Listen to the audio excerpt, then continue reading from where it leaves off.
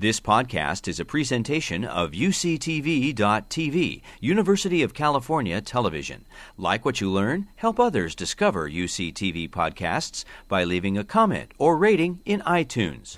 Hi everyone, my name is Shannon Walker, and I'm joined here today with my teammates Heather Hochrein, Erin Williamson, and Kelsey Johnson. Together we are EV Match, and we are empowering a new generation of electric vehicle owners.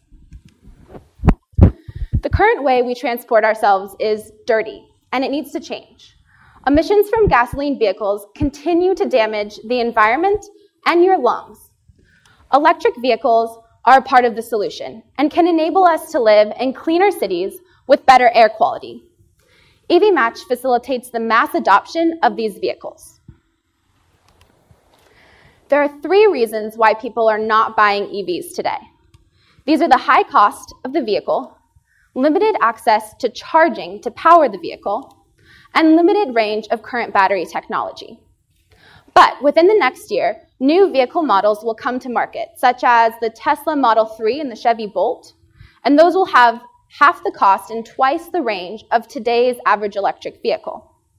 As you can see, this leaves one unaddressed barrier to the ownership of electric vehicles: charging accessibility, which is where we found the market opportunity for EV Match. So we began by conducting extensive industry and customer research, and we gathered information from over 400 individuals, including current and potential EV owners and industry experts. We learned a lot about different challenges that current EV owners face in trying to fuel or power their vehicles. For example, public charging is expensive and unreliable. And if you're a renter, you're often prohibited from installing your own residential charging station, even if you offer to pay for it. Overall, we learned that there are many people wanting to purchase electric vehicles that can't because they don't have a way to reliably charge them. Enter EV Match. We put more EV chargers on the road, we put more EV chargers on the map, therefore supporting more EVs on the road. And we do this through creating a dual-sided marketplace with hosts on the one side, who are residential charging station owners willing to share access, and users who are any EV driver looking for a reliable charging solution. EV Match is in the middle, connecting the two with our web platform. We offer a value to the host in allowing them to increase the return on their investment in their residential charging infrastructure, and a value to the user in allowing them to reserve and pay for charging before they leave their home. The market for electric vehicles is projected to increase exponentially over the next decade, and EV Match will be a leading factor driving this growth. Particularly, California is well positioned to lead the way in the adoption of electric vehicles, with robust goals for zero emissions vehicles that go hand in hand with the state's renewable energy policies. But even in California, right now there's only one public charging station for every 10 electric vehicles. And this is simply not enough when you consider that it can take hours to fuel these vehicles as opposed to just a few minutes to fill up a gas tank. This leads most EV owners today to install those residential charging stations. But this isn't an option for a large portion of Americans. 37% of US households rent, and that number is even higher in California. So what do people do when they want to use something but they can't access or afford it? They share. But really, people are using the sharing economy more and more these days. 2 in 5 Americans have currently used the sharing economy, and that number is growing. EV Match is proposing to harness the potential of the sharing economy to meet the current and future needs for EV charging infrastructure. Now I'll lead you through a quick video of our marketplace. So this is Jimmy. He's an EV Match user, and he's looking for a place to charge his vehicle. He goes onto our application and enters in a few key pieces of information that are saved for later and go into our back-end pricing algorithm. Once that he's entered that information, he's able to look in our mapping system to find a charger that fits his specific needs: location, price, and availability. He can see a calendar of when that charger is available and the price for the transaction that he's requesting. The host receives a notification of the request, either via email or text, And in that notification, there's a direct link to the application where she can review the user's profile, see the price of the transaction, and the profit that she'll be making.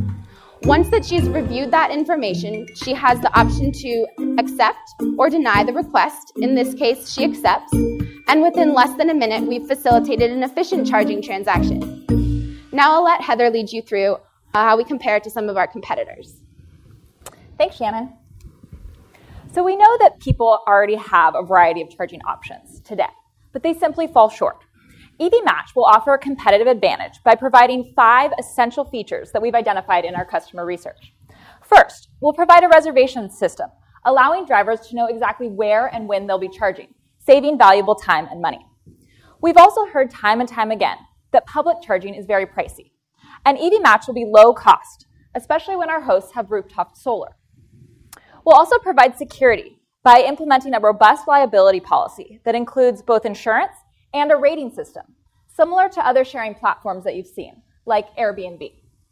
We'll also capitalize on that community building aspect of EV ownership that we know is so important to EV owners today and will drive future sales. And lastly, we'll offer payment processing as a value add over existing platforms and to provide that revenue stream to our hosts. So EV Match is a marketplace to optimize electric vehicle charging. We'll offer a pricing algorithm that provides suggested pricing to our hosts based on a variety of inputs from both the host and the user, as you can see here. Now, this suggested price will cover the cost of electricity, but the host can toggle that price up or down depending on market forces. Now, EV Match will take a % markup of each charging transaction as our revenue stream. So in order to learn about our market participants, EV Match conducted a pilot project here in Santa Barbara. And from that, we learned about our customer archetypes. So first, we have our primary user. Now, our primary users live in urban areas, and they don't have access to reliable or convenient at-home charging, largely renters and apartment dwellers. They'll charge with EV Match as their primary charging option, and they'll choose a host whose location is very near to either their work or their home.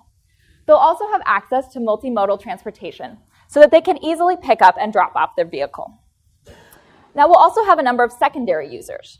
Now, these folks actually do have other primary charging options, such as home charging, but they'll use EV Match in scenarios that deviate from their typical routine, such as when they're on vacation or a business trip. And then lastly, our hosts serve as a valuable customer, as they serve as the supply side of our business. Now, our hosts will have a designated parking space, and they'll have access to a charger or an outlet. They'll be willing to share, but they'll want to be compensated for the electricity and the access that they provide. So in order to assess the financial viability of EV Match, we created projections for the first 10 years of our operations. So in order to do this, we made a few assumptions. First, we assume a 15% markup on each transaction as our revenue stream. We made conservative assumptions about EV growth rates and our market penetration. And we accounted for our costs, including web application, salaries, and other costs such as liability insurance. As you can see here, we've projected this for 3 cities in California: San Francisco, Los Angeles, and San Diego. So this only represents a fraction of the EV market. And here we break even in year 3, and we show increasing cumulative cash flows across the 10 years. But this only represents a portion of our potential revenue, because EV Match's platform is highly scalable, so we can expand our geographic range quickly across the United States and even beyond.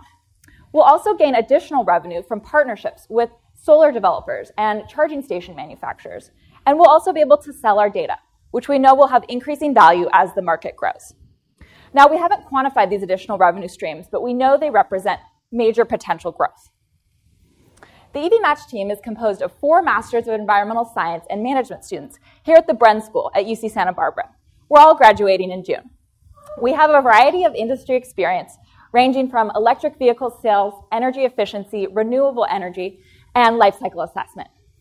We also are supported by an advisory board that will provide us with industry ties and expertise.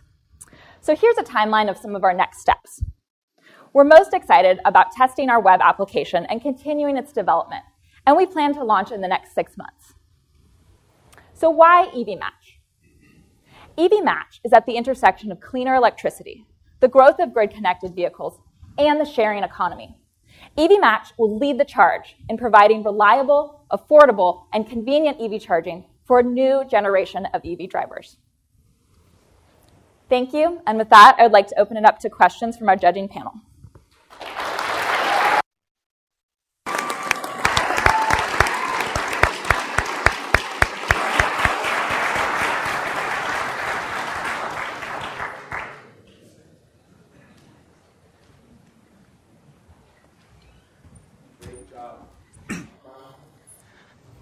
Great job, ladies. Who starts? I'm ready.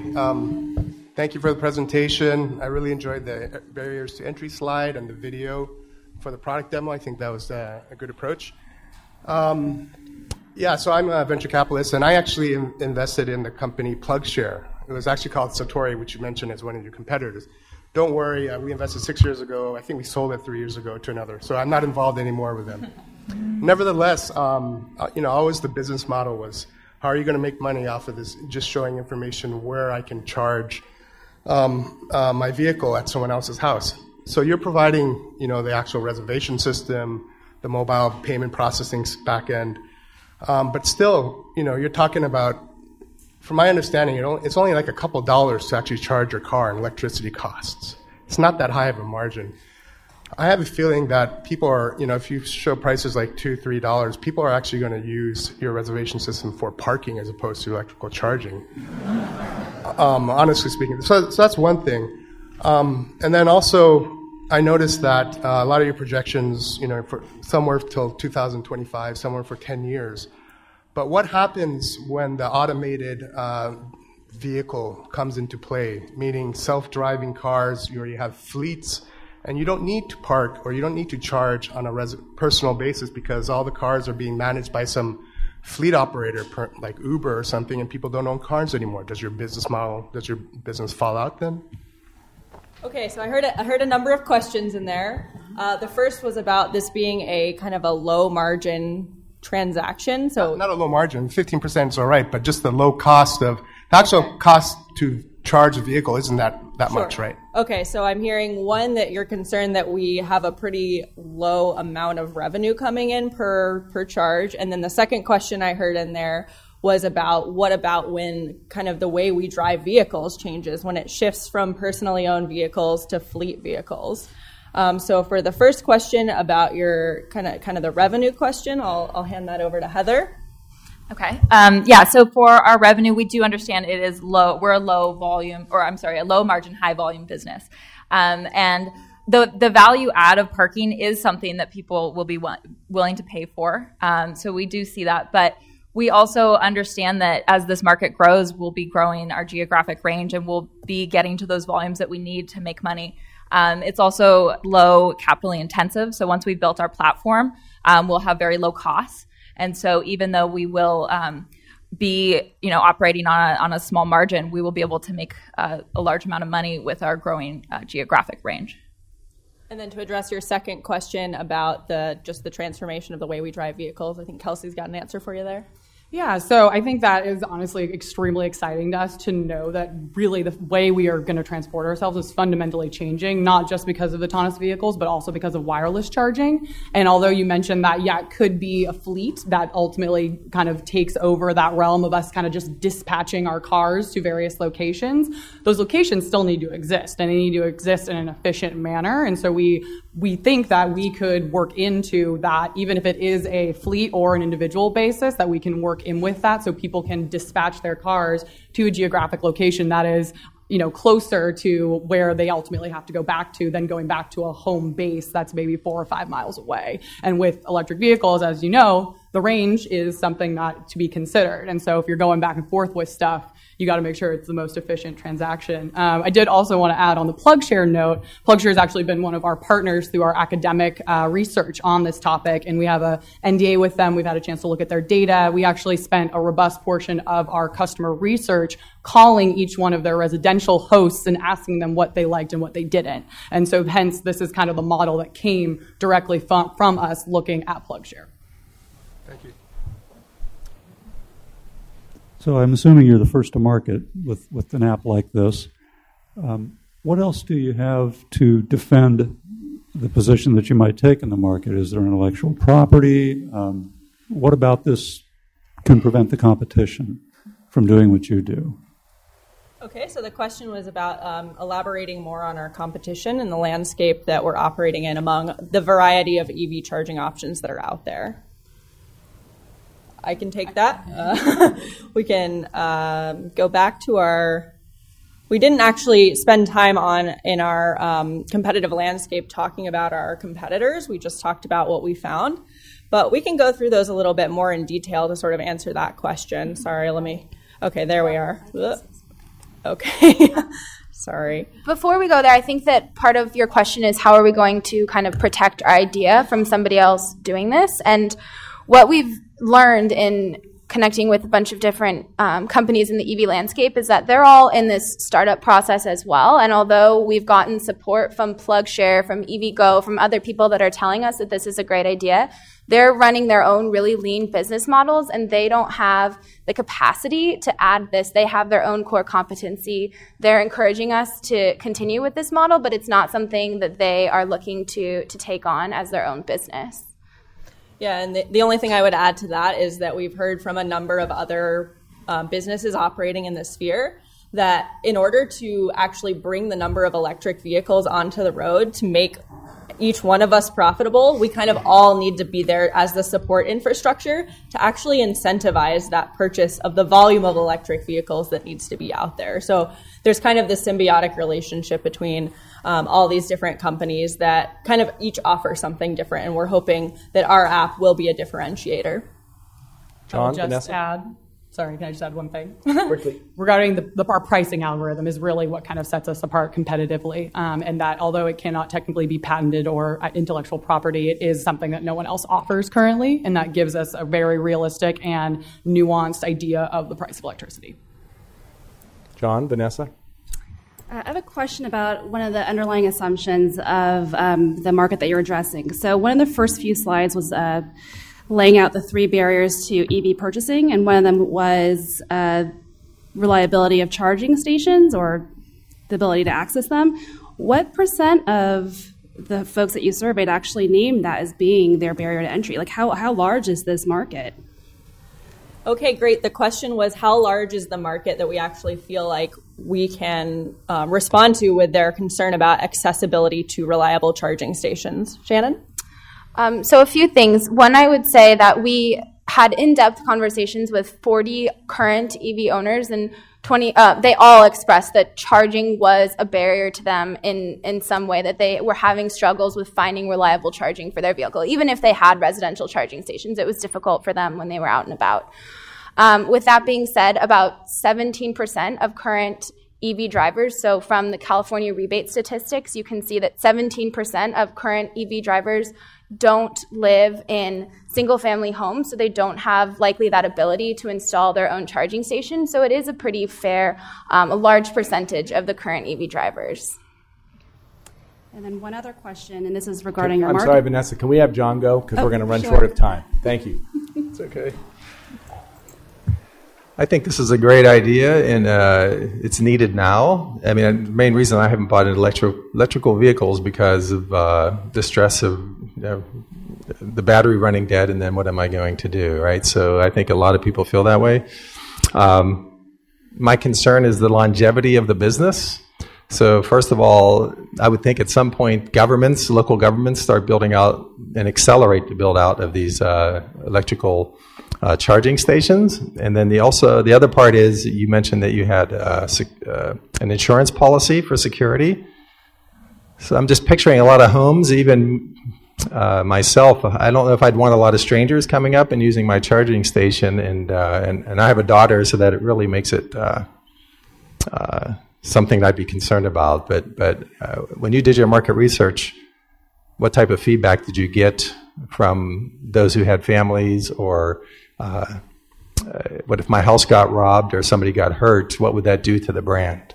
Okay, 2 questions. One is about the longevity of the business. So if there are other solutions that are being rolled out, how do we adapt to that? And then the second was about what about the security concerns that we might face as there are essentially strangers connecting through our platform to use resources that belong to somebody else. And Shannon can take that second one. So I was going to address the security question, and security is something that we know is important.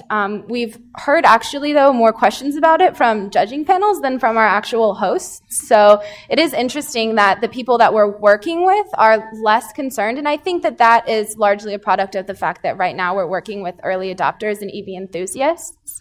With that being said, though, we know that we need to address it, so we've created this kind of triple threat of security where we have 3 different levels. And the first is, as Heather mentioned, we have that review system with the ability for the host to accept or deny the transaction based on their past user transactions and their reviews.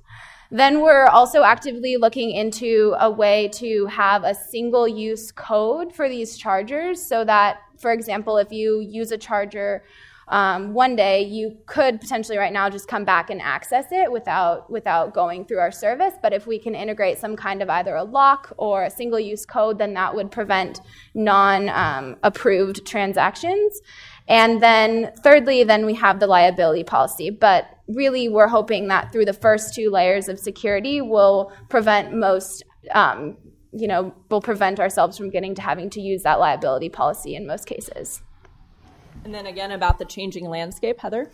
Yeah, so in terms of the longevity of the business model, we do know that this landscape is changing, and part of any good business is thinking ahead. And so one thing that we're really tracking closely are the electric utility proposals that are currently out or approved with the CPUC to install large amounts of charging infrastructure in California.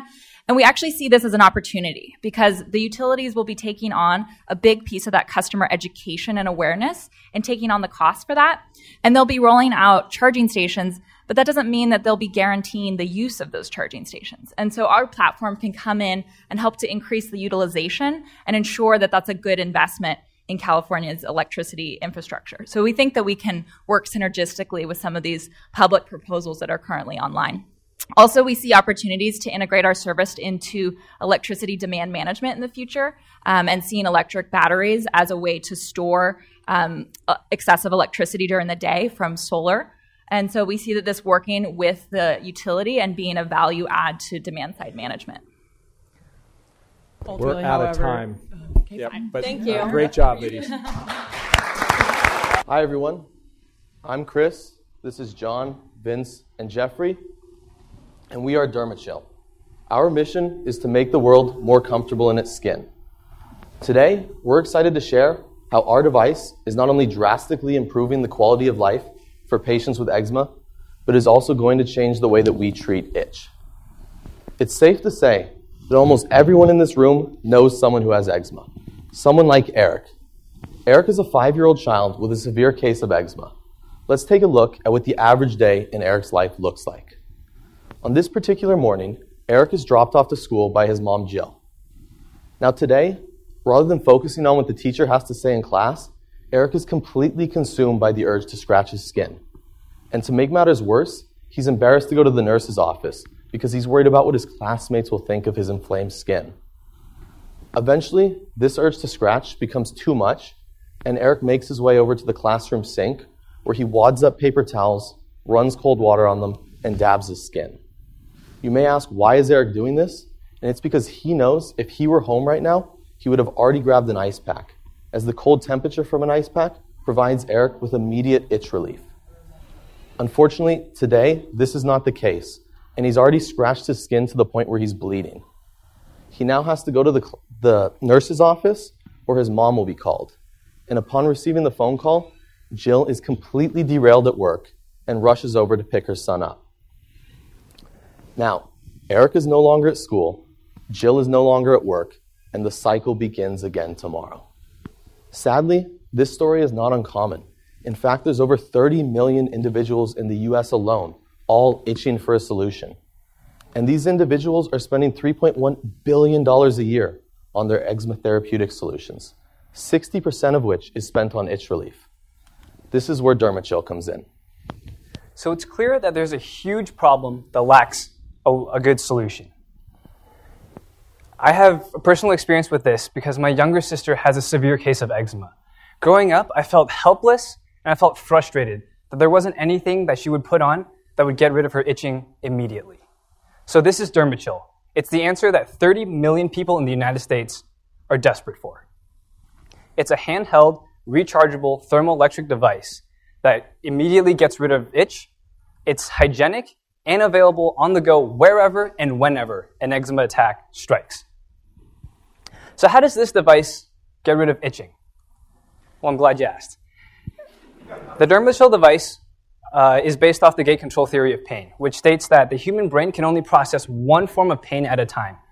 Cold and itch are both low forms of pain. And when the DermaChill device is applied to an area that's itching, the cold from the device blocks the sensation of itch from reaching the patient's brain, so that the patient no longer feels the need or the urge to scratch. These past months, we've spoken to over 50 individuals with eczema and over 20 medical specialists.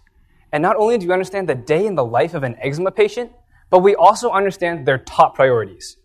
Their first priority is getting rid of the itch. They know that if they don't itch, they won't scratch. If they don't scratch, then they won't continue to ruin their skin. The second thing that's important to them is keeping the skin clean. Eczema patients have open wounds all over their bodies. And the last thing they want is to transfer bacteria from their fingertips or from different parts of their skin to those open wounds. And thirdly, and most importantly, is catching the itch early on. An eczema patient knows that he has a short window of time, usually only about 30 seconds, from when he first notices that he's itching to when the itch becomes unbearable. And if he can't stop the itching within that 30-second window of time, he'll most likely scratch and damage his skin. And that's why a simple ice pack just won't cut or do the job here. Besides being unsanitary, it's often completely out of reach. With the time ticking and that window quickly closing, an eczema patient needs his solution in his pocket. It can't be down the hall stuck in a refrigerator, and it certainly can't be in the nurse's office. He needs the DermaChill device. We also know that the influencers and purchasers of our device are parents with eczema. And this is because eczema is extremely prominent among children. Parents often influence each other online because they share about which solutions have and have not worked for them. They also support each other emotionally because eczema is such a taxing disease. They often go online to purchase non-prescription therapies, and because of those reasons, we'll initially be selling our device through online channels. Lastly, we validated our price point at $150. So let's talk about how we make money. A customer can go to our online website to purchase the DermaChill device for $149. And if they're purchasing for a child, they can also purchase a child-friendly version of our device. And to address his concerns about hygiene, they can purchase hygienic pads that are fit specifically to the DermaChill device. And these hygienic pads are consumables and can be disposed of after every single use to ensure cleanliness, which is so important to an eczema patient. And these pads can be purchased for a monthly supply through a subscription fee of $20 a month or a year supply for $199. Our year one production cost for the DermaChill device is $40, leaving us with a healthy gross margin of 73%. For the pads, the gross margins are at 50%, leaving us with the production cost of $10. And as we continue to grow, we expect these costs to decrease and the gross margins to increase. We plan to take these strong gross margins and pair them with an even stronger go-to-market strategy, beginning in our pre-production phase, where we will drive demand for our device by focusing on earned media opportunities, starting with networking through online support groups, as this is where patients with eczema go to talk to other patients about their disease. We will also be attending national eczema conventions, and lastly, continuing to form a strong relationship with the National Eczema Association itself. In phase 2, we will continue to drive demand for our device by launching a crowdfunding campaign, and at this point, contract a manufacturing facility to build the device. In phase 3, we pair the demand we've created with the launch of our e-commerce website and initial channel. And then as we continue to grow, we want to take our device into retail channels by showing the proven traction on our e-commerce site to translate into their e-commerce websites and eventually move into the retail stores themselves. At this point, we also want to take our device into international markets by forming overseas partnerships. So where are we today? As of today, we have created a Class 1 medical device for patients with eczema, but we don't plan to stop here. We have ideas to use form-fitting Peltier technology to create a device that's more malleable to the human body. We also want to introduce a mobile application that, paired with our products, would allow a parent to see when and how often their child is uncomfortable. And lastly, we have ideas to move into cool tech clothing. Now, with that said, it's also important to point out that today we've been describing a medical device for patients with eczema, but if you take a step back, what we're really doing is creating portable cold. And we see a multitude of applications for our technology. There's the global itch market in general, sports therapy, and hot and cold therapy. And by taking this perspective, you take a $3.1 billion market and translate it into a $16 billion market. With that said, we're extremely focused on creating a device for patients with eczema, as we believe this to be the perfect entry point to our multiple markets, as these patients are desperate for an efficient solution. So how will we accomplish everything that we've set out to do today? To do this, we've formed a technically diverse team, but more importantly, a team that's emotionally driven to solving this issue. As Jeffrey mentioned, his younger sister Jessica has a severe case of eczema, and he desperately wants to provide her with relief. Vince's brother has eczema, and myself and John had eczema when we were younger. Aside from the core team, we've also formed key relationships that we believe will be invaluable to getting our device to market. Starting with Dr. Ethan Lerner, who's arguably the most prominent itch research specialist in the country. You have Dr. Mark Vieira, who's a practicing dermatologist in San Diego, and Julie Block, the CEO of the National Eczema Association. Besides human capital, we also believe we will need $300,000 to get our device to market. This will be spent on engineering, marketing, our first 1,000 units, and intellectual property. We would like to thank you all for coming today, and we hope you see how our device is not only reducing itch for patients with eczema, but is really restoring the quality of life for them. We are DermaChill, and we are making the world comfortable in its skin. Thanks.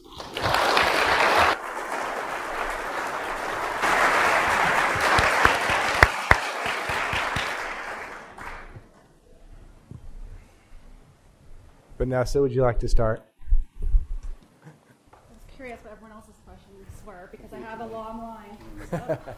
I was curious what everyone else's questions were because I have a long list. But start with your best one. My best one. Well, maybe it's not the best one, but it's the one that made me scratch my head the most, which is, what's the technology behind this? It's how does this work? What's the reason to believe? And if this is a medical device, have you thought about FDA approvals and clearances and everything that relates to that? Okay, so I think I'll start off with talking about the technology, and one of you guys can take over the FDA question. So essentially what the technology surrounding our device, our current prototype, is we're implementing a thermoelectric cooling device that uses what is known as the Peltier cooling effect. So it essentially creates a temperature gradient between two plates. And so we've implemented that into a very sanitary, compact, handheld device that will be able to take advantage of that sort of an effect for our eczema patients. And then I'll take the second part, the FDA. It's a good question because for any medical company, that can really shift how things go. We were lucky enough to consult with a medical specialist who has taken multiple products, including her current product, through the FDA clearance. And what we found out was that our device will be a Class 1 medical device. And the way the FDA looks at devices that produce cold is they're all the same as an ice pack, no matter the fashion you're producing this cold. And for us, what that means is to get clearance, we will simply have to send a letter and let the FDA know we're going to be operating as a medical device company. Dave? Yeah, I have a similar question. What can you tell us about the ability for this device to be reimbursed? Yeah. That was also something we looked at, maybe more so in the beginning when we looked at taking the device through distributors and that path. And that's a path we went away from, as through customer interviews, they said, the price point that you currently have it at, we don't need it reimbursed. This is a price that we're willing to pay. But we've also spoken with these individuals and learned about what that means to get it reimbursed. And that could be an option, especially as we start introducing these other products that might be a little more expensive, and getting that reimbursed for the patients. So your financial projections are not based on reimbursement? No. Is that correct? John? Unlike Vanessa, I don't have a lot of questions for this one, but the biggest concern would be defensibility. So I didn't, when I read through your PowerPoint, I didn't see a lot discussed about intellectual property. I don't know how complicated it is to make this. That's not my forte, but assuming that it's not extremely difficult, what would it take for a more well-funded organization to come in and steal your market share away from you? So I guess I'll take that one. We have spoken to a few patent lawyers who have expressed to us that various aspects of our device are patentable. These aspects include controls and circuitry which are novel to our device. Our device produces a temperature gradient that provides a temperature we've researched to be physiologically relevant to reducing itch. Also aspects of the device including temperature control and variability. And we've also worked with an industrial design contractor who is working on making a more anthropometric design for us, and we're working on getting a design patent for that as well. However, even though many aspects of our device are patentable, we know that patents are not going to make us immortal, and so that's why we spent copious amounts of time leveraging key relationships in the field of eczema, and we are going to use those to build a strong brand, an identifiable brand that we know that customers will really like. And through that, we've also explored the option of trademarking our company. Andy? Yeah, great guys. A great presentation. Well, very clear, explaining what the problem is, and I like, you can only feel one pain, either chill or pain or low itch or chill, and therefore this works. Yeah, I mean, for me, it's like, okay, is this new innovative technology? It's a mobile, device. How much energy does it consume? Can I put it back in my pocket after I use it or not? Or do I need a separate carrying bag? It's a flat surface right now, so is it really ergonomic? Or I know you talk about changing form factors or not. So there's a lot of question about, the actual innovation and the actual technology to create this product. But it's a large market. I don't see any of these devices existing right now besides the cold packs. It sounds very intriguing. I think it's a wonderful approach. So overall, my question, I guess, would be, in your guys' eyes, maybe two. One is, what's your definition of success? When you're able to do this, then you guys will feel as though, hey, we've got this right. And then also, in the future, what's your idea with partnering with larger pharmaceutical firms? Because they're going to be if this takes off, you do a Kickstarter and things work out, you're going to get all this interest from large pharmaceutical firms, and they're going to want to work with you. What's your position towards that? Yeah, I'll take this one.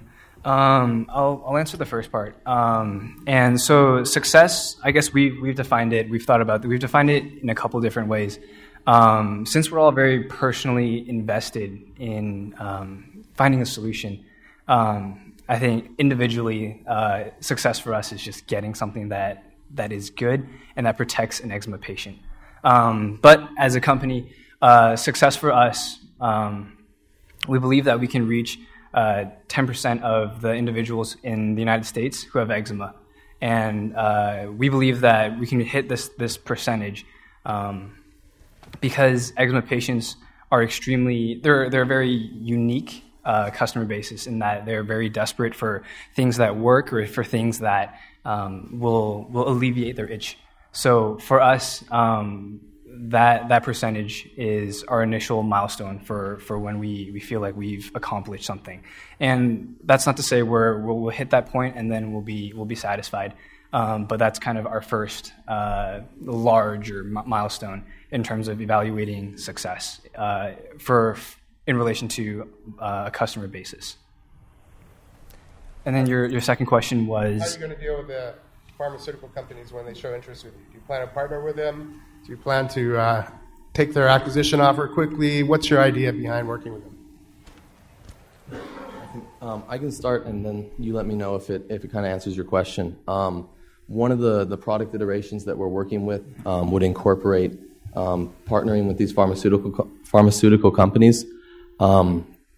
because as our device stands, it reduces all the discomfort of the itch itself, but patients would be using creams, which is one of the current solutions, in conjunction.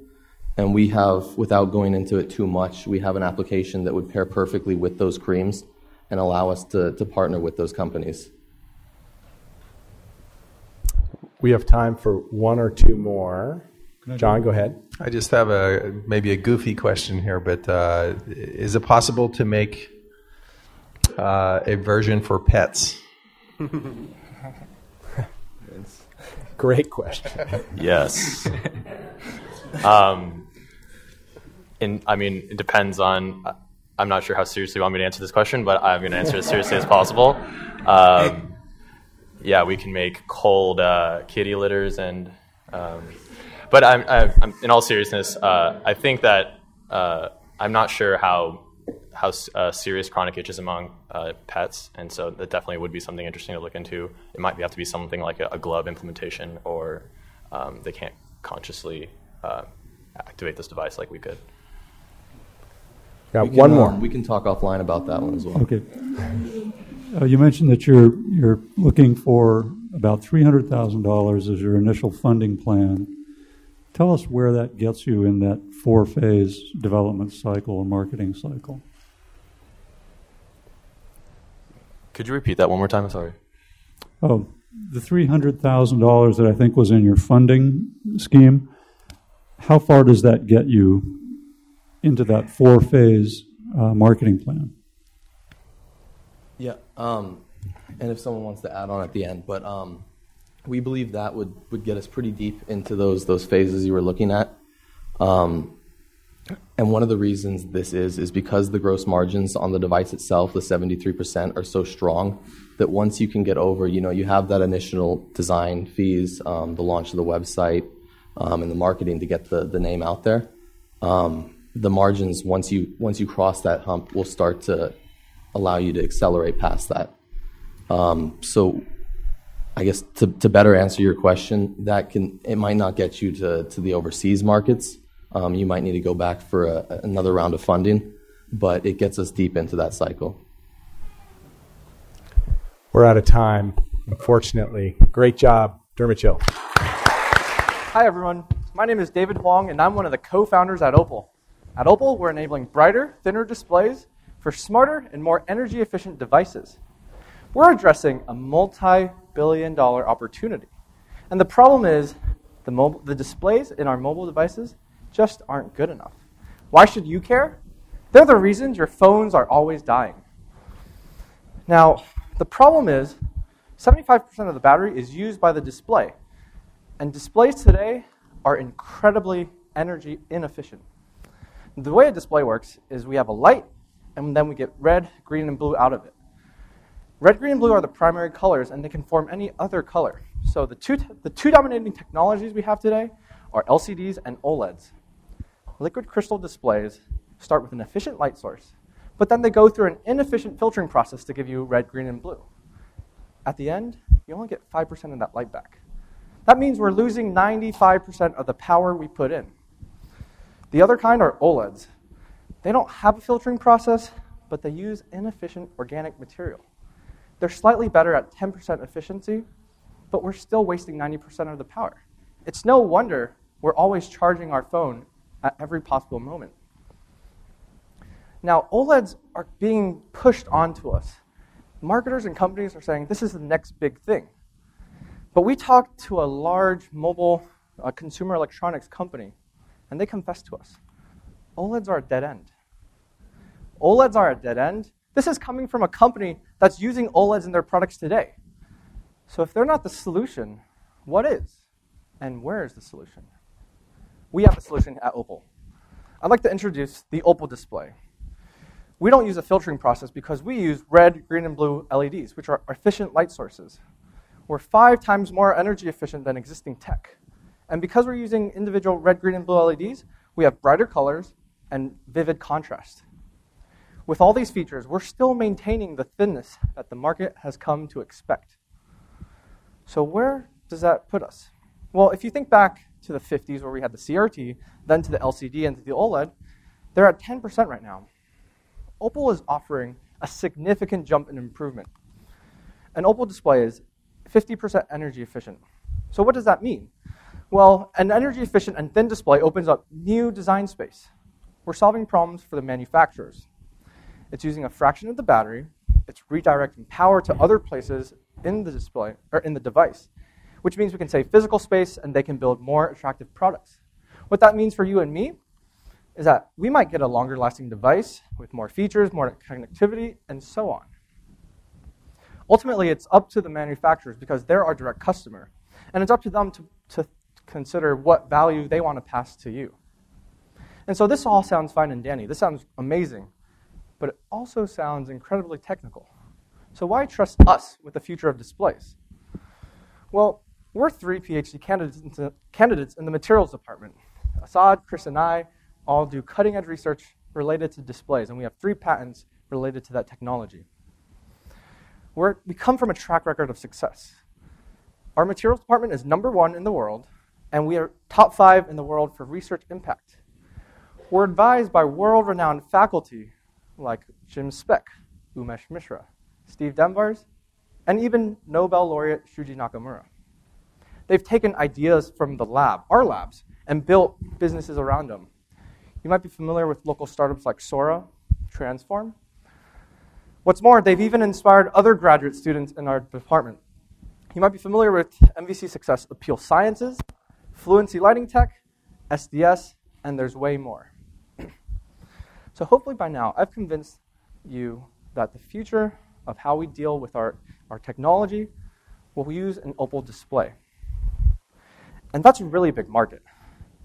By 2020, consumer electronic displays are projected to be $154 billion. $46 billion of that are mobile displays. And so this is a lot to wrap your head around. And so we really wanted to sink our teeth into something. We started looking at automotives. We started looking at projection. But in the end, we are becoming laser focused on the wearable sector. From now until 2020, it's growing at an annual rate of 30% and is projected to be $3.5 billion. Besides this impressive growth and size, there's even more.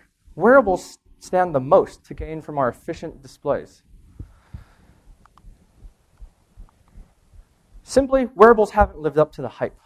Only 30 to 40% of people are saying they would buy a wearable. And 40% of that are just tossing it into a drawer after they buy it because they say they wish it lasted longer and this is boring. Smart wearables need to be intelligent. They need to be brighter. They need to last a week. It's no longer acceptable to go by looks only. Sadly, even the Jetsons predicted that we'd be farther than where we are today. They're streaming an episode of Flintstones to their wrist. What we have today looks more like this.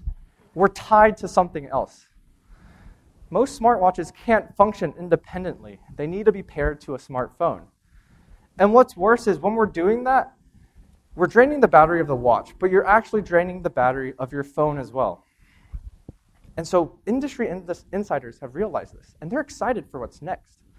We talked to someone at Motorola in the wearables department, and we asked them, what would a thinner display mean to you? Well, they told us, smartwatches on the market today are too thick for small wrists. Women specifically have been complaining that they're too bulky and they're too chunky. So with an Opal display, a lighter technology, we're opening up segments within this already large market.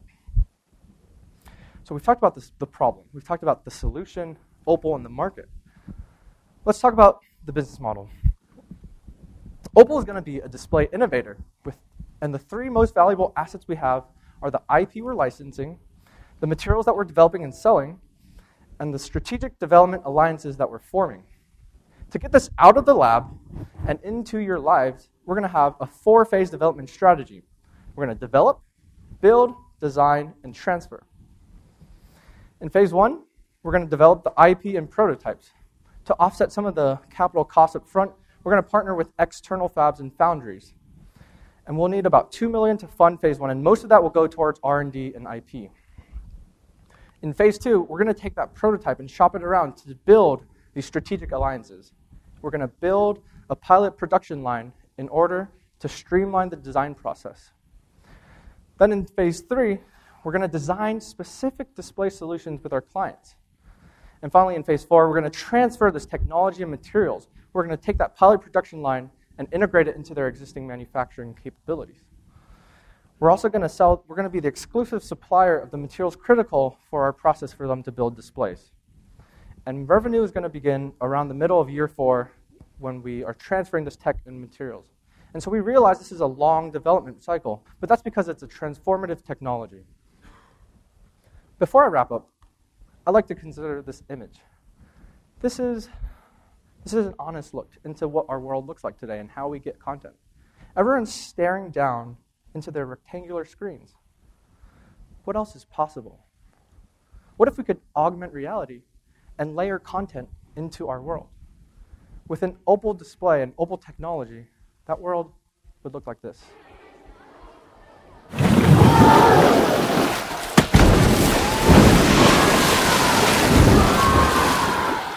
We're Opal, and we're changing the way you see the world.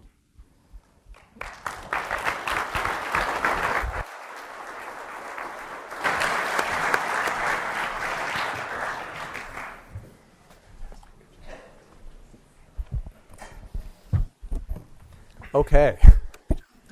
That was really good, you guys. Yeah, thank you very much. Just for my clarification, so what you're providing with Opal is making the LEDs nanoscale or very small. Is that basically the innovation or technology behind what you guys are doing? Being able to create LEDs that are super small that become pixels, and you don't have to apply some filter over it? Yeah, that's right. So there are two problems we're trying to solve. One is more of a science-related problem. One is more of an engineering-related problem. So the pixels that you're referring to are actually micron size, so between 15 and 20 microns each. And there's a huge engineering problem. How do you take something that small and move it to a display component? And so some of the IP that we have is related to that engineering problem. The other aspect is more of a science problem. It's more fundamental. So how do we get red, green, and blue pixels emitting at that color without the use of filters? So those are the two areas that we're focused on, and we have some IP that is related to both of those. Mm-hmm. And as we all know, VR is a very hot topic, and you have the Samsung Gear and the HTC Vive, and a lot of products coming out finally to the consumer mass. From my experience, you put it on even 5 minutes, and sometimes your neck starts to strain. So, by having this your Opal technology and making it thinner and lighter, with less energy consumption, then the battery or the wiring harness behind it can be also reduced. Obviously, it's going to be a great benefit for all of us. So, I guess my question: do you plan to purely just license a product, or are you going to try to create a subsidiary or like a JV with some manufacturer and actually develop a product out of this? Yeah, so the business model that we've set forth, the strategy right here before you, these 4 phases really describe how we envision the first 5 years of operation. We're not planning on taking down the likes of Samsung. We don't have the capabilities to scale up our manufacturing. We're not going to do that. Instead, we'd like to exist alongside them. We'd like to do some of the heavy lifting in terms of what the initial stages of R&D would consist of. But at the end of the day, the success of Opal will be relying on them to integrate our technology into their existing supply lines. So our most valuable asset is the IP we provide and the strategic alliances we're able to make in order to take that out of our labs and into their facilities. Dave? So can you give us a sense for where you're at in development today? Is this a technology which you've been able to demonstrate on a prototype display, for instance, or can I get the whale to pop out of my living room tomorrow, or how far down the road are you at that? Sure. So our immediate focus is really on the continued development of our IP and the products we're trying to make. At this phase, we are really only at the point where we can make pixels at different colors at a scale that would rival a display that you can go out and buy today. So our next step is really that integration problem. So how do we take a pixel? We're able to simulate that pixel. We're able to move that pixel. But how can now we move it reliably and consistently and repeatably into a display module? That's not something we've focused on right now, but that would be the next step. So that's where we are, and hopefully where we're going as soon as this competition is over, hopefully. Thanks. And can I follow that with another question? You're killing me here, Dave. Go ahead, quickly. Sorry. Who do you see yourselves competing with? If it's not the major OEMs, the Samsungs, the LCs, who will be your competition? We know of some companies out there that are working on micro-LED displays. We have a hunch that some of these larger fish are also working on this too, but I have no way to substantiate that. So there are some research labs. Most of them are actually out in Europe who have really been pioneering some of this micro-LED work. I'm not quite sure where they are in terms of their progress, but I do know they have been at it for a while and don't really have much to show for it. So from our perspective, they're going down a path that is fundamentally flawed, just like the OLED market is. We have some strategic advantages because we're at UCSB. We're working on materials that other people don't have access to, and we have facilities and resources that are just kind of, second to none. So that's our competitive advantage. Vanessa or John? With regards to some of the potential manufacturers that you might be selling this technology to, have you spoken with them during your customer discovery? What's their feedback? What are they most excited about? And more importantly, what are they concerned about?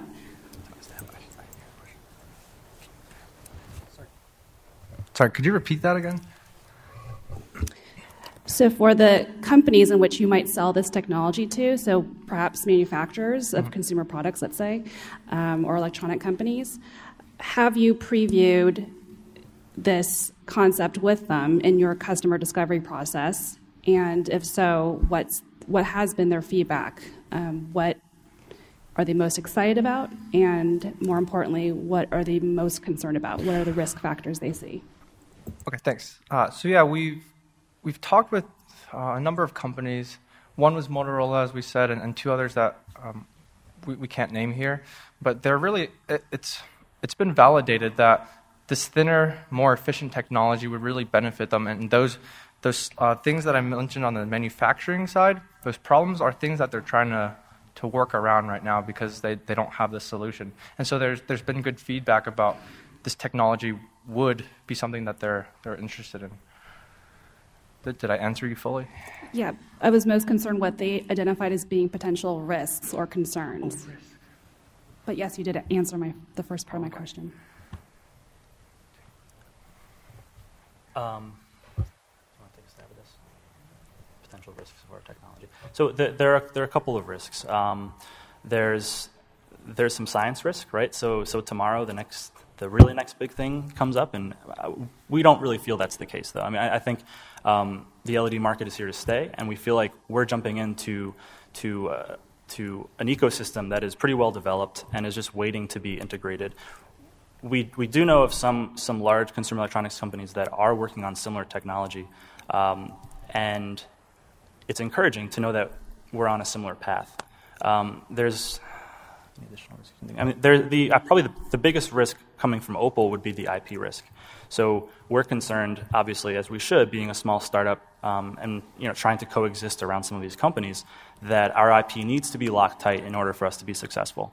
That's something we've been advised about. We've talked to the tech transfer here at UCSB, and we're prepared for that. But I think that's the biggest risk from Opal's perspective. John, did you have one? Yeah, I'm going to approach this from being the early stage investor. So I think this is a swing for the fences, and I'll be your biggest cheerleader because to pull this off would be exciting for everyone. But it's probably going to require some decent amount of capital to get it to where it needs to be to start really turning a profit. To entice those early investors, you had mentioned Sora, you had mentioned Transform. They're both doing really exciting things, but I think they burned through a lot of that early investor cash, and there's a lot of dilution. Do you have a plan in place to make earlier investors whole who would kick this business off for you? Yeah, so about like raising funding, we plan to also pursue federal grants in the early stages to get the seed money we need to get things going. And in addition to that, we don't expect it to be very capital heavy because there are facilities available right near us where we can get our start developing IP, and start the process of developing our first prototypes. So in terms of that, I think we have the strategy in place to get the results we need to get a larger evaluation when it comes to raising like our second round funding. We have time for one more. Dave, did you have a follow-up? Anybody? I think Chris wanted to address. Oh, I'm sorry. If there aren't any additional questions, I'll just hop onto that last question. One of the systems we put into place here is we're not a manufacturing company. So some of those other startups, they did a lot of things themselves. We're hopeful to be able to strike these strategic partnerships where a company, company X comes in and is able to help us along in terms of, opening up maybe some of their techniques, how they're doing things, and we can kind of work with them as kind of a mutualistic relationship rather than one that's competitive. So we're not looking to scale up to the point where we can manufacture chips. We're really just looking to a point where we can say, hey, this is what you guys should be doing. So we feel like we're mitigating our capital upfront costs by doing that. Thank you. You're welcome.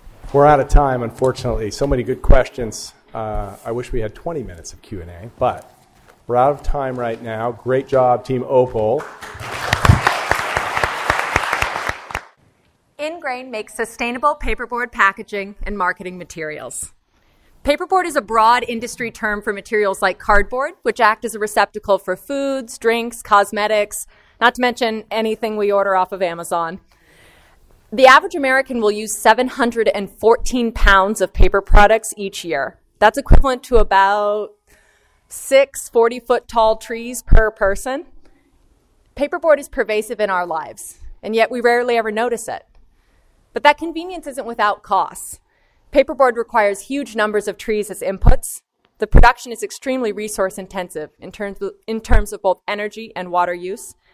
And the chemical-loaded wastewater has to go somewhere, often dumping directly into our waterways. In the end, more than half of this packaging will go straight to a landfill without ever being recycled. Ingrain can reduce these environmental impacts while offering a company an opportunity to enhance their brand value. Ingrain is an innovative new form of paperboard, which uses organic waste as inputs rather than virgin trees. In addition, we use an alternative production process which significantly reduces our energy and water use in our manufacturing, all with no added chemicals. The Ingrain process is highly adaptable and capable of using any cellulosic industry waste product as a feedstock, for example, brewers' spent grain, coffee grounds, wine pomace. We've adopted a technology not used by any large paper manufacturers, which gives us competitive insulation against the status quo. In addition, by collecting unwanted waste products, we reduce our production costs. Organic waste outputs are a headache for most industries. Remember, this is their trash. They just want it gone. They want to get rid of it in the least cost, least effort way. But this provides us access to a sustainable and, above all, free input for our paperboard. We see a future where we can close the loop on any number of industries, but based on interviews with over 50 breweries, my own experience as a production consultant for the craft beer industry, we've identified craft breweries who currently purchase over $150 million worth of six-pack carriers and coasters each and every year as our ideal lead market to prove our products. So why would they see value in Ingrain products? Craft beer is growing rapidly, and it's getting competitive. It's increasingly hard for an individual brewery to stand out on these crowded shelves. We've heard it time and time again from our survey respondents and in market research, like this observation from the president of Dogfish Head. Basically, craft breweries are desperate for ways to differentiate. Simultaneously, 84% of breweries are pursuing sustainability, both as a core company value and in terms of actual physical investments in their operations. However, only 16% of them are taking credit for these green investments on anywhere of their advertisements or packaging. In-grain packaging bridges this gap. It offers breweries an opportunity to make these environmental commitments visible, an opportunity to differentiate and build goodwill for their brand based on sustainability. For the craft beer market, we create a specific paperboard using brewer spent grain, which is the barley left over from the beer brewing process. In our products, you can actually see the grain, and these little grains immediately connect consumers to the brewing process, lending our brewery customers an aura of authenticity and craft that all of these facilities strive for. By making a material that engages consumers on both a visual and tactile level, in-grain connects consumers to the brewing process and the environment in a way no other material can. Our products are more than just paperboard. It's a marketing medium that tells a story. In-grain tells this story by uniting the value of 3 brand-enhancing strategies currently used by breweries into one powerful and, most importantly, cost-effective tool. First, there's traditional paperboard products. Now, these packages and coasters provide a surface area for a company to show off their brand, and companies rely heavily on these products to not only attract customers, but also to influence their purchasing decisions. However, standard paperboard products are so commonplace on market shelves, they hardly stand out, much less convey any unique story for an industry. Next, we have other marketing outlets, such as websites, social media, TV, television, ads. These marketing campaigns have their place, but they aren't really a product that a consumer can hold in their hand and form a tactile, emotional connection to. Not to mention, if a brewery's core marketing message is, hey, we make great beer, you should buy from us. It's not really going to stand out with 4,200 other craft breweries all saying the exact same thing in the exact same way. And lastly, we have operational sustainability investments. Now, these work to prove a brewery's commitment to the environment and the community in which they exist, but they also stay at the brewery, out of view of many customers who don't go into the tap room. The most visible sustainability initiatives require huge upfront capital costs, such as Stone's $3.2 million solar installation. That's not exactly the kind of money that a small brewery can drop when they're just trying to keep the lights on their first couple years of business. In-grain packages, it markets and it conveys a promise of true sustainability, all at a price point that's accessible to breweries of any scale. In-grain is a packaging company that really is the full package. In-grain has grown out of a year and a half of in-depth research into the craft beer and alternative materials industries. We've interviewed more than 100 industry experts and potential customers, including over 50 craft breweries. So as with the introduction of any new product, there are always questions, mostly focused around how our product will speak to the specific mission of a company. But overwhelmingly, the reception from materials experts, breweries, and general consumers has been very enthusiastic. So here's just what a few people are saying about in-grain. All right, so now you've heard the pitch. Let's talk business. What is it about in-grain that makes it an exciting investment opportunity? Many people don't realize just how big craft beer actually is. But in fact, it is. It's 20% of all beer-related revenues in the U.S., and it's also growing fast. In fact, the number of individual breweries in the market over doubled in the last 5 years. So when we're going to quantify what our target market actually is, we're looking at what the demand for six-pack carriers and coasters from this industry is. And just for these two products, industry demands over $150 million each year. But of course, in-grain is more than a craft beer company. We see ourselves being a greater paperboard packaging company with solutions for companies like Apple, Amazon, and Target. These companies are high-volume consumer goods companies who demand a lot of paperboard packaging, but also have a demonstrated interest in the sustainability of their operations. And sustainable packaging is a $220 billion market within the larger $500 billion packaging industry. It's also expected to grow another 20% by 2018, driven in large part by changing consumer demands and environmental regulations. And so for our initial revenue model, we will begin by making six-pack carriers and coasters and selling them directly to the craft beer industry.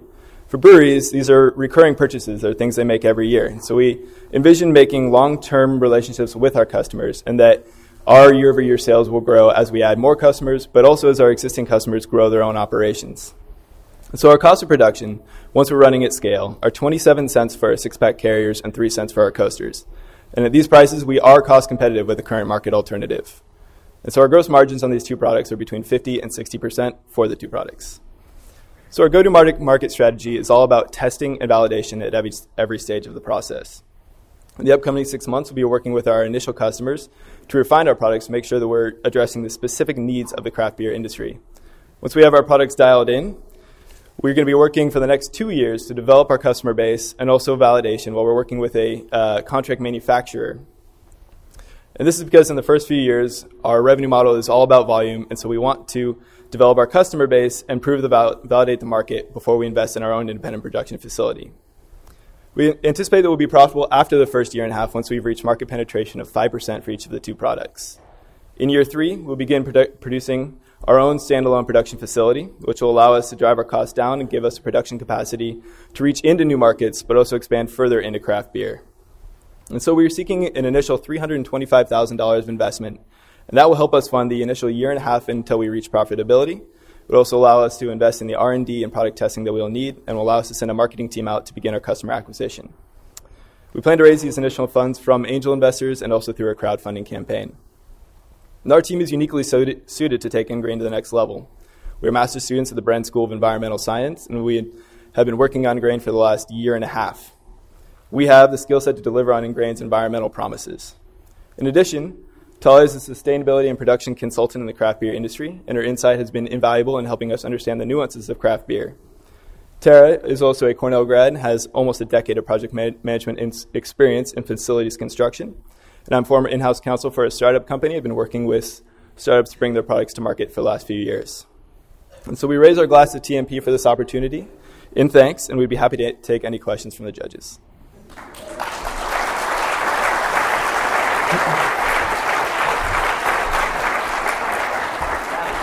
Great. Well done. Who would like to start us off? Vanessa, I can see. Well, I'll start with a comment. First, that was very fast. That was kind of rushed. So that aside, so are you proposing packaging that looks like this for craft beer companies, like for the packs, for the 6-packs, or is this the product? Like, that's a coaster, right? And so our packages are actually right over here. So then, how is this printable? So we use different mixtures. That one is using a 50% mixture of spent grain and recycled cardboard, but we would use office paper, recycled office paper, so it's a white color, and it'll be completely printable. Okay. We have tested in both color and black and white. Those are laser cut, but they're fully printable. Got it. And how do you propose these craft brewers, I guess, talk about how they're sustainable? Is it just like through a claim on their packaging? It sounds like you guys are also marketing your packaging to others so they know that when they see this grain that it's sustainable. I guess I'm struggling to kind of understand how you're building the value proposition of this to craft breweries other than just the cost reductions. Like, how are they going to market this? I know it's not a very good question. It's a very clear question. It's twofold. It's up to the brewery on whether or not they want to actually label the products as being sustainable. What we found is that, particularly with breweries, they're investing in a lot of sustainability efforts without the ability to message that to consumers. So it's something that they're investing in just because it's a core value of theirs. But for our products, you can actually see that it's sustainable. In the coaster that you have in your hand, you can see the grain. You know it's made out of recycled material. So it's a lot more self-evident. And the consumer, even if it doesn't register on a kind of very conscious, like, sustainability right. level. It's an intrinsic value that they can see and they can feel and they can touch it. So it elevates the marketing experience into other dimensions beyond just seeing a printed label on a 6-pack coaster. I was going to say, even beyond that, craft brewers are really invested in the process of brewing, and this material communicates that to their customers beyond its sustainability attributes. They really want to share that with their customers, and it's not something they've been very successful at least based on our conversations with them. Yeah, thanks for the presentation, and I like how you hand out this stuff, and especially that Amazon box. I'm a Prime member, and I order a lot of stuff, and I'm always wondering, like, why this giant cardboard box for this small thing I ordered, right? My blue recycled garbage is always full of cardboard boxes that I got to rip up and put inside. So I know there's a lot of cardboard being used that could be better processed, and you guys provide a solution. I think the difficulty obviously is going to be to reach all the brewers, the marketing and the sales organization to actually create that link and sell the product. But what I wanted to ask you is, as a customer or as a buyer of this product, I usually tend to look at 4 kind of KPIs, like price, quality, supply or logistics, and innovation. Maybe you can touch upon each one and explain to me why I would go with Ingrain to buy my coasters and my paper products. Yeah, so I think we have answers on all those. So you said price, supply, innovation, and what was it, the quality? Yeah. Right. So our products stand up better than, in our testing that we've done so far, better than the cardboard alternatives. Those things have been in use for several weeks. It's just our in-house testing with beverages, and they're holding up great. If you think about your typical coaster, they shred after one use, and ours have lasted for dozens. Price, we are price competitive with the cardboard alternative, which was a big deal for us because we think we can charge more based on our added appeal for the marketing aspect and the environmental aspect. But at the same time, we don't want to just rely on that, and so cost is a big part of it for us, and we can compete on price. We are price comparative. And so supply, that's something that we are focusing on, as well as making sure that we can grow our supply into the greater craft beer market, so we don't have to just start with the small breweries. We can go to the big breweries as well, and that's why in year 3 we're going to be developing our own independent production facility that will give us the volume where we can address both the small guys and the big guys.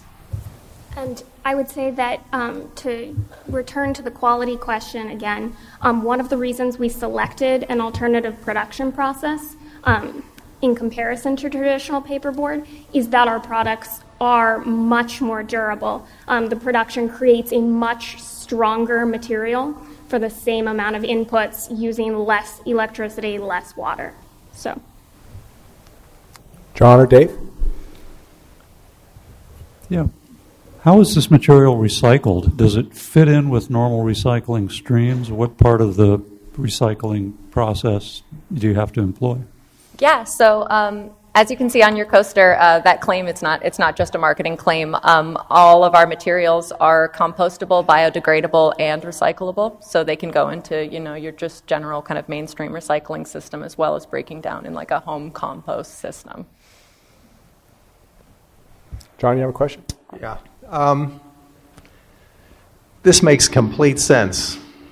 Who would say no to this, right? So to me, it's all about holding off the competition, whoever they may be. So just executing the business plan. So has any companies, have they said no to you? And if so, is it cost based? Is it durability based? If the material gets wet, does it break down more? Why would there be any resistance to adoption? I guess we don't want to toot our own horns and say there is no resistance. I think really the only questions that we ever get from breweries is just how exactly it would fit into their logistics based on, price and quality. But they've been very satisfied with the answers that we've had so far, especially for coasters, because that wouldn't, that to them is just something that they purchase. They don't actually have to, do any kind of changes in their packaging, and they don't have to worry about anything like that. The response we've gotten, especially in reference to coasters and like signage, has been just, this is a no-brainer. There's no reason why we wouldn't switch to it if it was possible. So it seems to be a natural fit for craft beer. Most of the brewers that we've talked to have just wanted to know that we have the specific attributes that they need, like wet strength and the suitability for the high-speed production lines. We don't want our products to require that they install any new equipment, so we just need to have the testing done to show them that this will hold up to condensation and it'll go through a high-speed production line without warping. Right, so we're still in our first prototype process, so we still do have that testing to do. So that's the only pause that breweries have had about the 6-packs. But as Talia said, the coasters and the signage we're also considering doing has been, when can we order them? We've got time for 1 or 2 more. Dave? Well, it sounds like you've identified a nice niche in the craft brew market. There's bound to be competition, before too long. So what do you see as the next market that you'd like to enter? Well, we're going for high-volume consumer goods companies. We think that eventually we'd like to expand into the Amazons of the world because we can build this material to be very similar to cardboard, so we can make those boxes in a lot more environmentally friendly way than they're currently being made. But there's also high-quality and high-cost consumer goods like Apple products. They use a lot of packaging, and they have a demonstrated interest in wanting to improve in their environmental footprint, and we offer them a very visible, a very tangible, and a very marketable way of doing that. So it's not just craft beer. Craft beer is the first place for us to start because it's easy. You take the grain from the breweries and you send it right back to them in their own packaging. But it's not the only place that we're going to end up. We have a lot more markets we're going to break into. On a personal note, I think for like consumer-facing products, I would be most interested in expanding into coffee just because I would like to have packaging that's like a scratch and sniff packaging also. Any gentlemen? There'll be time. How important is it for you to have your investors be sustainably minded? So that's kind of a question that I would say we deal with at Bren a lot. Someone's personal preferences for sustainability aren't as important as their ability to acknowledge its market value. So if we have an investor that, maybe they think that windmills or wind turbines are stupid, and they don't want one near their house, but they understand that it's, a good investment opportunity and that other people like it and they're willing to accept that, then we'll take their money. Right. If they just think it looks good, we'll sell it to them. Yeah. John, did you have a quick one? That's okay. Oh, no, I remember now. Coasters, what percentage of your revenue projections are represented by this product versus the craft beer packaging? Yeah, so it evolves. Coasters are more profitable for us, and they're also the easiest ones for us to implement. So we're going to have a higher percentage in the beginning. Towards the end, we phase those out just because the size of the coaster market is smaller than the six-pack carrier market. As we move forward and as we progress, six-pack carriers take over a larger percentage. But in the beginning, we're going to be selling a lot more coasters than six-pack carriers. Vanessa, did you have one? Are you good? Okay, I guess our time's up anyway. All right, great job, Engage. Good afternoon, everyone. I'm Rahul, and we're Team Osmo. We're revolutionizing water sampling. Now, at the outset, I know that might seem like a dry subject, but it's not, because water quality matters. You're all probably aware of the disastrous events that have occurred over the last several years, for example, in Flint, Michigan, or in the Deepwater Horizon incident in the Gulf of Mexico. In all of these cases, one of the biggest drawbacks subsequent to the events was that we didn't really know the impact of these events on the ecosystem, but most particularly on the quality of water in these regions. And this is especially important when you're talking about water quality, which is important for drinking and potable purposes, especially for human applications. Now, the biggest limitation of existing water sampling and collection techniques is that they're challenging to execute, and it's further exacerbated by the fact that they're very expensive. That's one of the biggest reasons why, even to date, we have no idea of the impacts of events like these on the environment or on water quality. This is what existing state-of-the-art water sampling looks like. The image on the left-hand side is an in situ analyzer. That's what it's colloquially called in the academic communities. This is the device that's used for collecting the water sample. That's the person using it. Compare the sizes. The device is bigger than the person using it. It weighs a lot. It's cumbersome to move around, and it's not really portable. It has massive upfront capital costs. And even after all of this, it doesn't really give you good data. The other option is spot sampling. That's just the fancy term used for that. You have two researchers standing knee-deep in water, collecting samples of water manually. Now, how long do you think one of you would stand knee-deep in water in Flint, Michigan in the middle of winter? Probably not many of you, if any of you for that matter. The biggest limitation of this is that the number of samples you can collect and the frequency with which you can collect water samples is really limited by how often your researchers or your individuals are able to be out in the field. As a result, these are very labor intensive. That's where our solution comes in. we're Osmo, a superior water sampling device. We're cost effective. Compared to the existing technologies, our upfront as well as operating costs are significantly lower. The devices that we develop are reliable. They have low labor requirements. Let me elaborate a little more on that. Osmo is designed in such a way that you can deploy the device in the field on day one, and subsequently you collect the device only at the end of your sampling period. Now, this period of time could be anything from 2 weeks, 3 weeks, 2 months, 6 months, even an entire year. Let me reiterate that a little more. This means if you want to sample water from a region for a year, you only need to deploy the device on day one, pick it up on day 365. It gives you a complete data set. What I mean by that is, over the extended period of time that you're using this to collect water samples, it's continuously collecting water for the time for which it's deployed. As a result, at the end of the sampling period, you can precisely correlate what part of that sample was collected at what point in time or on what date. As a result, you get unprecedented resolution for whatever subsequent chemical analyses you want to do in terms of measuring, does my water contain nitrate, phosphate, or for that matter, even lead. And lastly, it's versatile because the exact same device can be used in a variety of environments. You can use it in marine ecosystems, you can use it for freshwater reservoirs, you can even use it in industrial effluent streams. It's also versatile because of the fact that once you collect a sample of water using Osmo, you can now take the sample to the laboratory and you can analyze it for whatever component you're interested in. Existing technologies like the in situ analyzers essentially focus on only one component. That's where Osmo gives you the versatility not only to decide where you want to collect your water samples from, but also what you want to measure once you've collected these samples. Osmo is essentially the brainchild of Kyle Newman, seated right there. He is a graduate student in marine sciences, and he's holding the device right here. That's the entire device.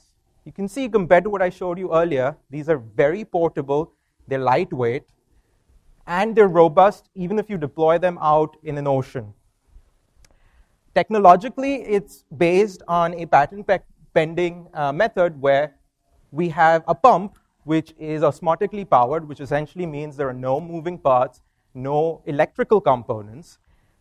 And then there is a sample collection section of the device where we store the sample as it's being collected over the extended period of time in very thin capillaries. Now, I talked to you about the technology and how the device is robust functionally compared to existing alternatives. It's equally important to realize that it presents tremendous market opportunities as a business.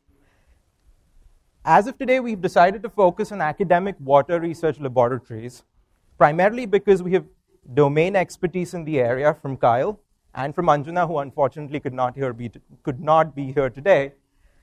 And this is the segment of the market that's most accessible to us.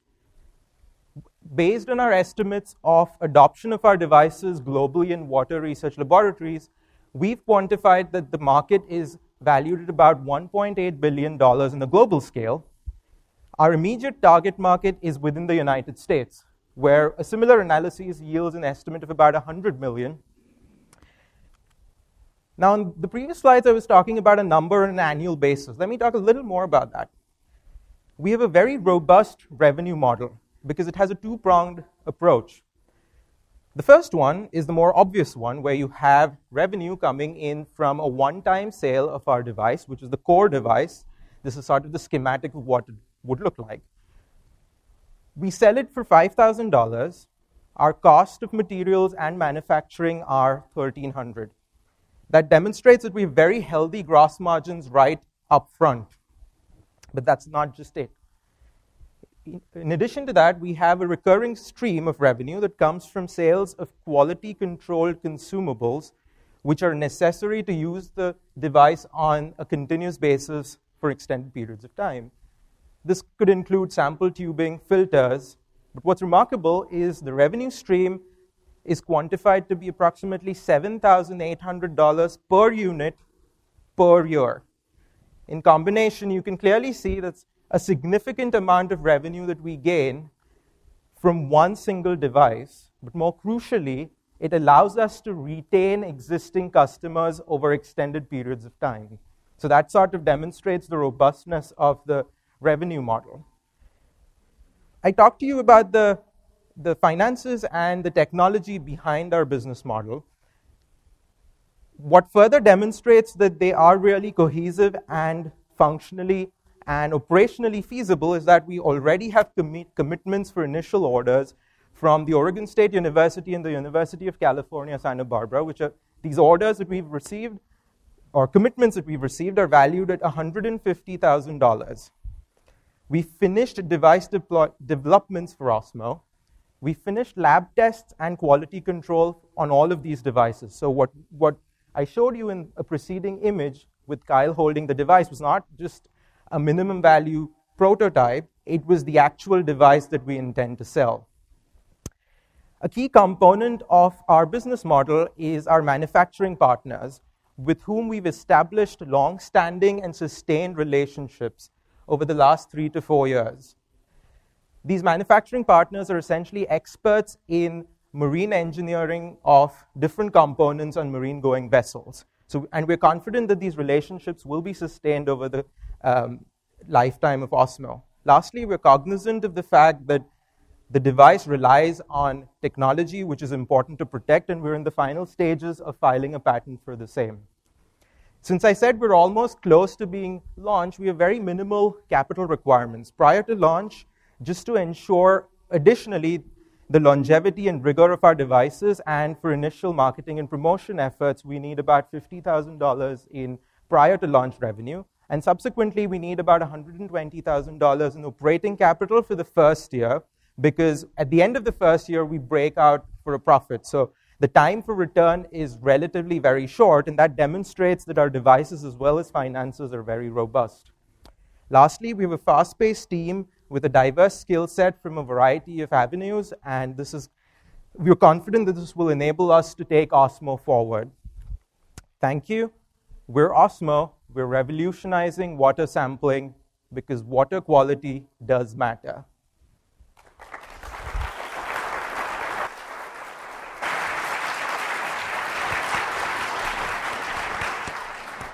Nice job, Osmo. Judges, who would like to lead us off? So, thanks for the presentation. I also appreciated your explanation of your recurring revenue model, the razor blade model. It makes a lot of sense, and it's not just selling the product initially. But so in your presentation, you had initial contracts for $150,000, I believe. Does that represent 30 devices at $5,000 a piece, or are you including the recurring revenue with that? That's only upfront device sales, so that's 30 units. That does not include the recurring revenue from those units. So from two entities, UCSB and Oregon State University, they would order 30 of these units. I'm just trying to get a feel for, does one water lab order one unit, or do they need multiple, or? So if the labs that I've spoken with and the labs that are interested in purchasing our device are interested in buying multiple of them, because through deploying an array of them in an environment, they can get spatial resolution as well as temporal resolution. So if you deploy one, it gives you high resolution data about what's going on at that single point. But if you deploy 10 of them or 30 of them or 50 of them, it gives you spatial resolution about the entire area. And you can imagine in a marine environment where things are changing really quickly, you have to worry about large depth gradients and things like that they would be interested in buying a cool, very number interesting. of these. And then you mentioned you had a total addressable market of around 100 million for the U.S. and 1 point something for global. But for U.S. 100 million, does that represent right now at $5,000 per unit? Is that like 2,000 units being sold every year, or is that how many units are being sold at how much? So that accounts for the fact that each device, once sold, will account for some amount of recurring revenue. And the device has a lifetime of about 3 years. So we've essentially assumed that it's $5,000 over 3 for 1 year as the upfront cost and some additional recurring revenue that comes from that device. That's how those numbers were estimated. Mm-hmm, mm-hmm. Thank you. Dave, go ahead. Yeah, congratulations. Sounds like a really nice solution to a very complex problem in water sampling. And you've obviously got a nice little niche in the oceanography and marine biology area. But I'm very interested in that larger market and understanding what segments are in that market. What's represented in that 100 million? Is that industrial waste? Is it pharmaceutical processing? Is it beverage fluid streams? What are you looking at in that part of the market? Yeah, so that market, that $100 million market in the United States, is based solely off of research labs at academic institutions. And we recognize a much larger market beyond that, with water quality management agencies, federal, state, and local agencies, and nonprofits that also do water quality management. I have spoken to members of state agencies and the National Oceanic and Atmospheric Administration that would be interested in using this. We just are really comfortable with the academic market at the moment, and so we decided to pursue that at the outset, and then we know that there's a larger market to expand into. Vanessa? Dave, did you have a quick follow-up? No, thank you for clarifying. So it sounds like I missed the mark. You're not addressing anything outside of oceanography, limnology, that type of stuff. I mean, not initially. I mean, our device absolutely could address those things. We just we're comfortable in that is the market we can enter into, that we already have inroads into. But there is definitely a larger market outside of that we plan on tapping into in the future. That would address, wastewater effluent and things like that. Vanessa?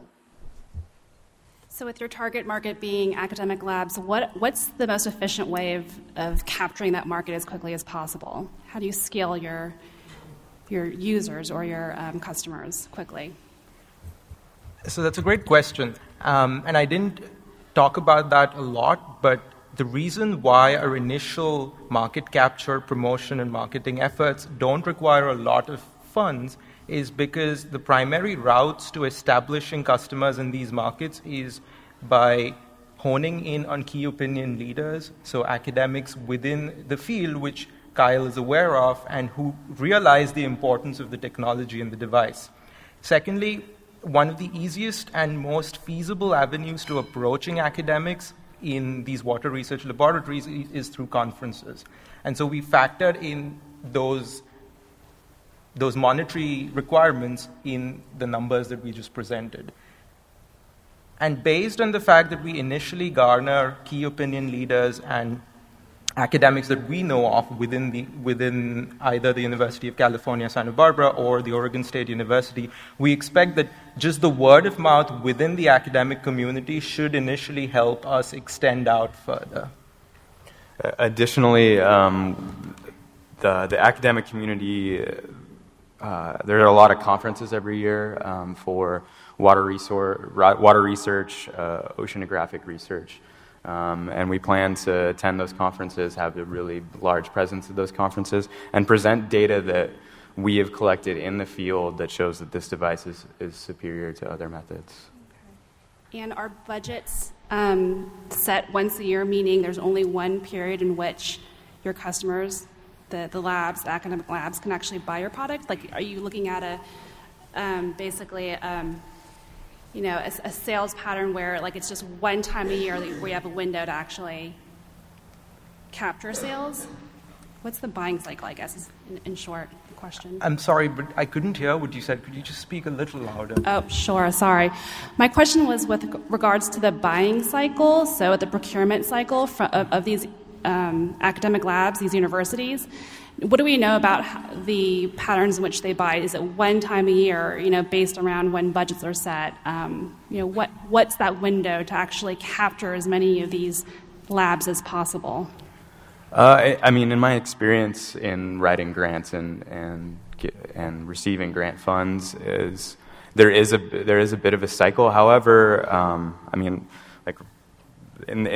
right now we're sort of in a grant dead time, I would say, but it's only a couple months, and there's reoccurring grant opportunities that pop up year-round. So different labs have different sources of their funding. They're not all coming from the same place.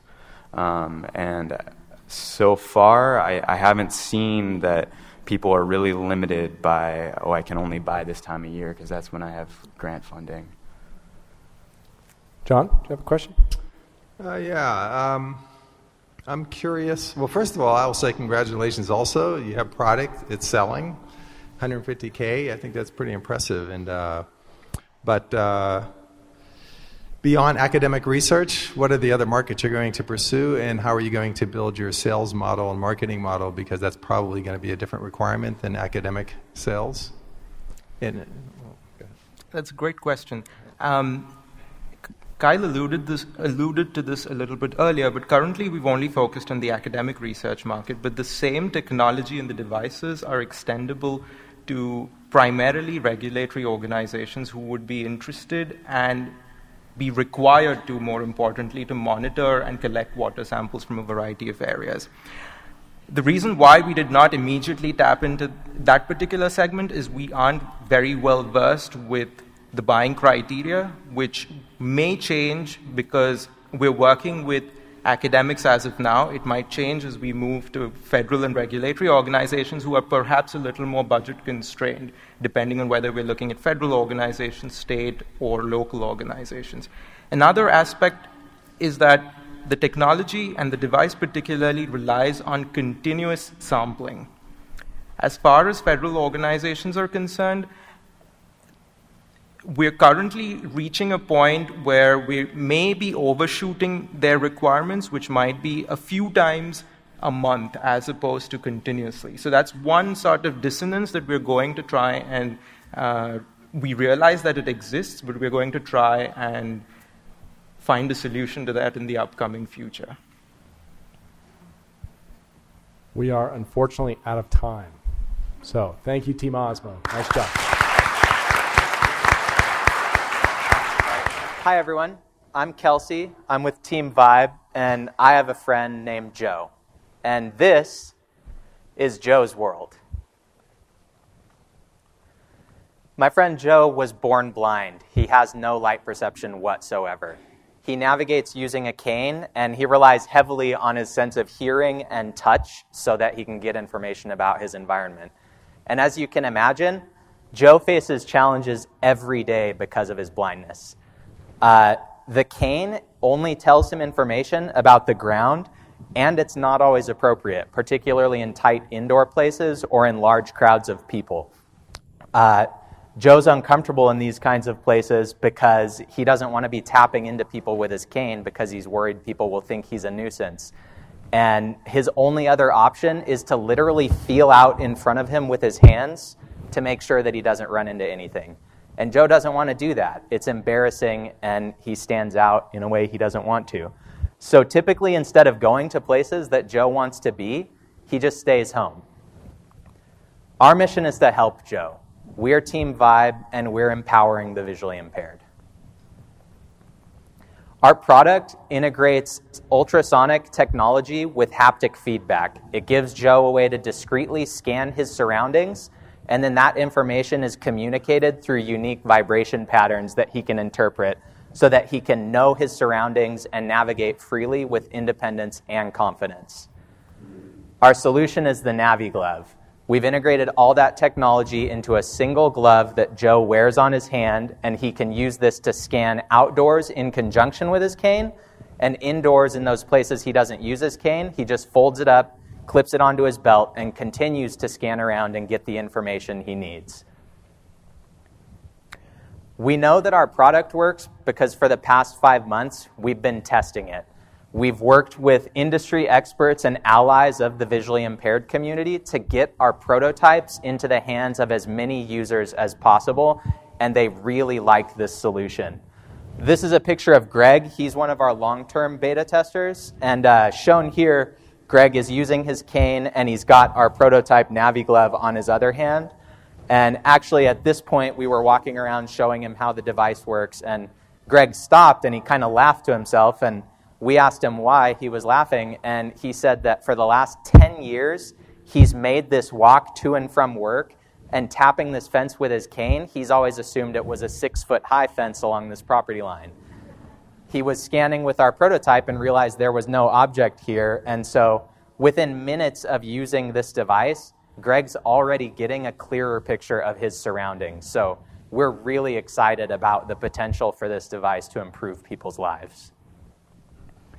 The NaviGlove's the only device available that meets all of our customers' critical needs to be useful in these types of situations. I've already talked about most of the features on this chart, but I want to specifically point out that our method of encoding information through vibration is unlike any other technology available, and it allows us to communicate more information in finer detail than any other options. We're in the process of patenting this technology so that we can protect that competitive advantage and continue to grow our business. We plan to charge $350 for a single NaviGlove. This allows us to maintain a healthy margin to invest in our company and continue to grow and develop further solutions. And we've been validating that price point with our users. So we're really confident that this is a doable price to build our business. We'll be starting by focusing on the 1.3 million legally blind Americans, which gives us an initial target market of $455 million. And there's a lot of room for us to grow as we seek to expand our product into the global market. So people like Greg and Joe have 3 major means of helping them live their lives. The first are mobility trainers. These are people who work one-on-one with visually impaired clients to help them learn to live independently. So, for example, when Joe's class schedule changes, he sets up an appointment with his mobility trainer, and that person works with Joe to teach him the new route to get to the classes he needs to be on. So we plan to work with the certification programs for mobility trainers, get them familiar with our product, and make sure that trainers are able to recommend it to their clients. There are also community resource centers. We've been working with the Braille Institute in downtown Santa Barbara, and these are places that visually impaired people can go to take classes on different technologies. It's a place where Joe might go to learn about job opportunities in the area. And so we plan to provide demo product at these types of places so that people can try our product out, use it in a familiar environment, and become comfortable enough and see the value of it and come to our website and buy it. And then finally, departments of rehabilitation maintain lists of assistive technologies for visually impaired people. So we intend to get endorsement from these and make sure that our product is on these lists. We are confident that we can raise some money with crowdfunding, and we're also seeking $400,000 in investment. That money will go first and foremost to securing that intellectual property protection, and then the bulk of it will go towards finalizing our engineering and getting our manufacturing spun up. We've got a fantastic team that's ready to make this happen. Harold Schaefer is our engineering main man. He's getting his master's in electrical engineering and is specifically focusing on haptics. And Yannick Metzner is getting a master's in technology management, and his background is industrial engineering. Yannick worked with a visually impaired student in high school when he was in Germany. And so those two kind of put their heads together, and that's where we came up with this idea to solve this problem. I'm Kelsey Judd. I'll be running operations. I'm also in the MTM program, and my background is in systems engineering. So I'm used to figuring out what customers need a product to do and then testing it to make sure that it fills those needs. I'd like to just recap that to visually impaired people, this is a challenge they face every day, and we've built a solution that we think really has the power to make their lives better. Thanks.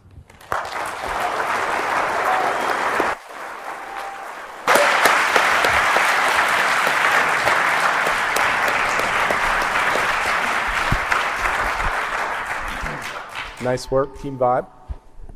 Who'd like to lead us off?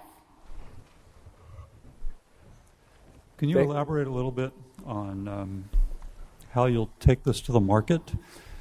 I know that marketing to blind individuals probably has some unique challenges. What sort of avenues will you use to get this to the market? Sure. So, as we've said, one of the advantages of kind of these networks of resources are that they're built-in influencers and kind of multipliers. So the mobility trainers we've talked to work with like 50 to 100 clients. Our plan is to, get those people allied with us, show them the value of the product, and get them to make recommendations for it. Does that answer your question? Yeah, I can see that those are the people that you might market to. How do you get to them? There's probably, how many individuals like this do you need to reach out to in the U.S., for instance? Sure. So these trainers receive their degrees in special education from certain schools. One is Cal State Northridge, which is very big. So we can go to those schools and host workshops and thereby reach the mobility trainers. All the mobility trainers are also usually working with local departments of rehabs and community outreach centers like the Bell Institute, so we can reach them through those centers. And there are conferences for the visually impaired and assistive technology for the visually impaired where we can reach those trainers as well.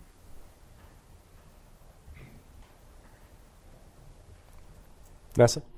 Hi, I'm curious how you arrived at your pricing. I know you have an 85% margin, but did you approach your pricing from the standpoint of like cost-based or market-based? I see that you have a lot of competitors, so how does your pricing compare to theirs?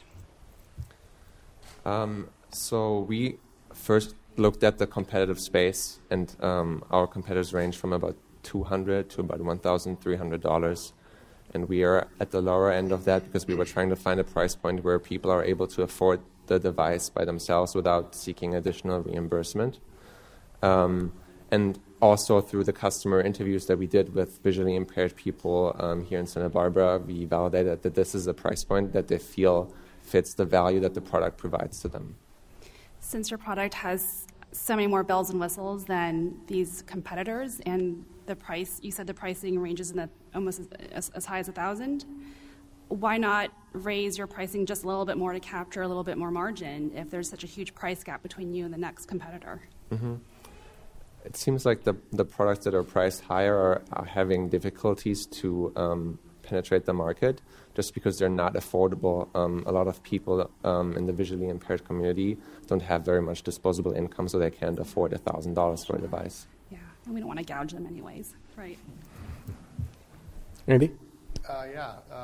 Thank you for your presentation, and it must be wonderful to be able to work on a project that impacts so many people's lives once you have it out there in the market for the good. So I commend you guys on that. That being said, in order to be sustainable, you have to have a business plan, and you have to be able to sell the product. And is this considered a medical device? Do you have to get some sort of approval? And then another idea I had, which was how do you, once this becomes prolific, how do you connect all the people wearing it to be able to map out certain areas and provide them even more information? Do you have any thoughts regarding that? I can speak to the medical device stuff.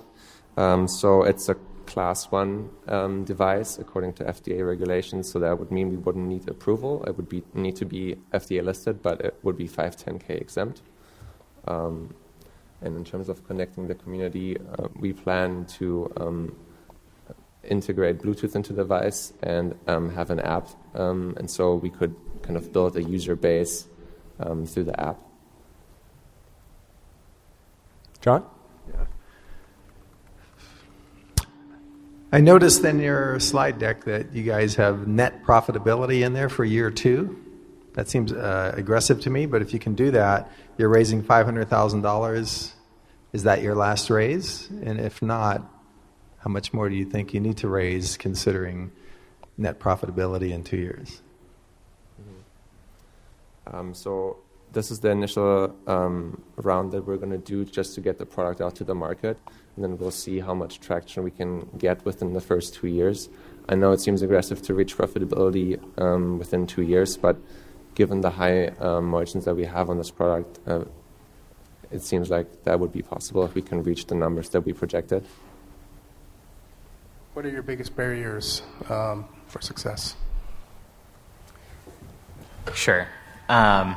So One thing that we've kind of learned in talking to a lot of our advisors is that there are a lot of challenges associated with hardware products versus a lot of the kind of software startups that are going on. So while we've worked with hardware, we've never worked on spinning up production of a product like this. So we expect to learn a lot in that process, but with that, we do feel that, we're ready for challenges there.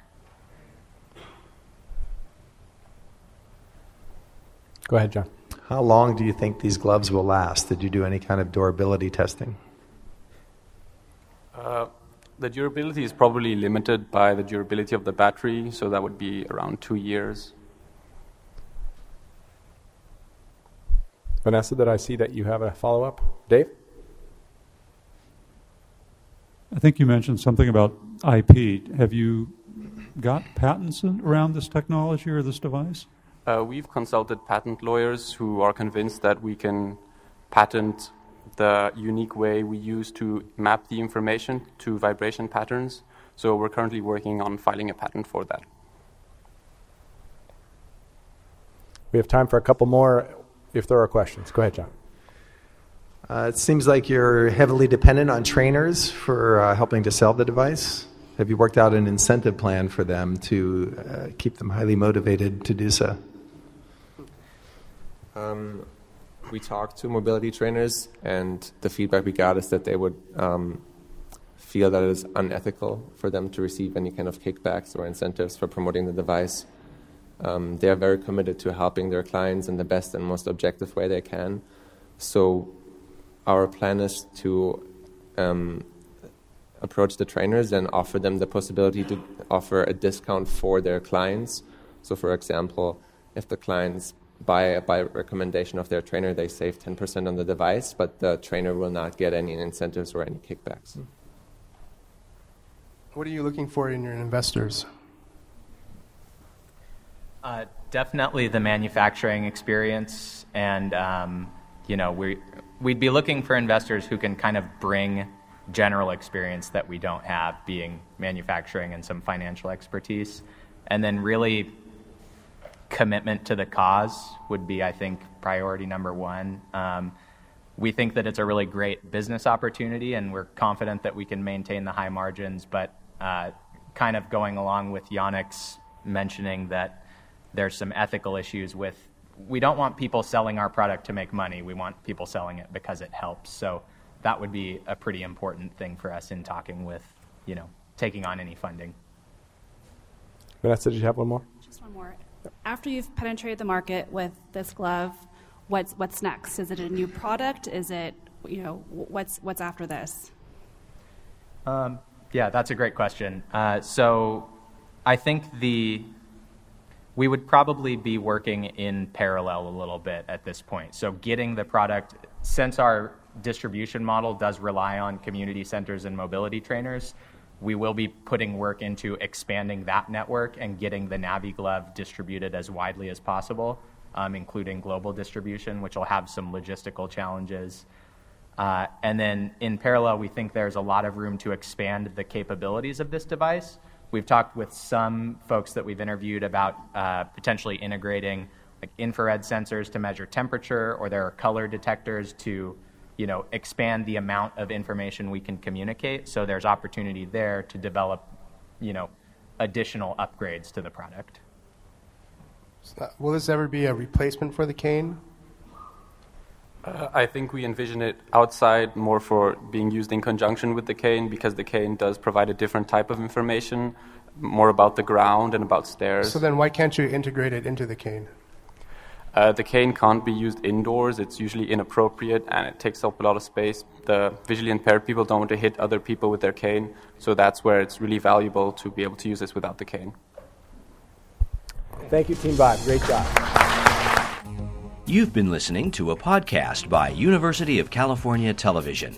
For more information about this program or UCTV, visit us online at uctv.tv.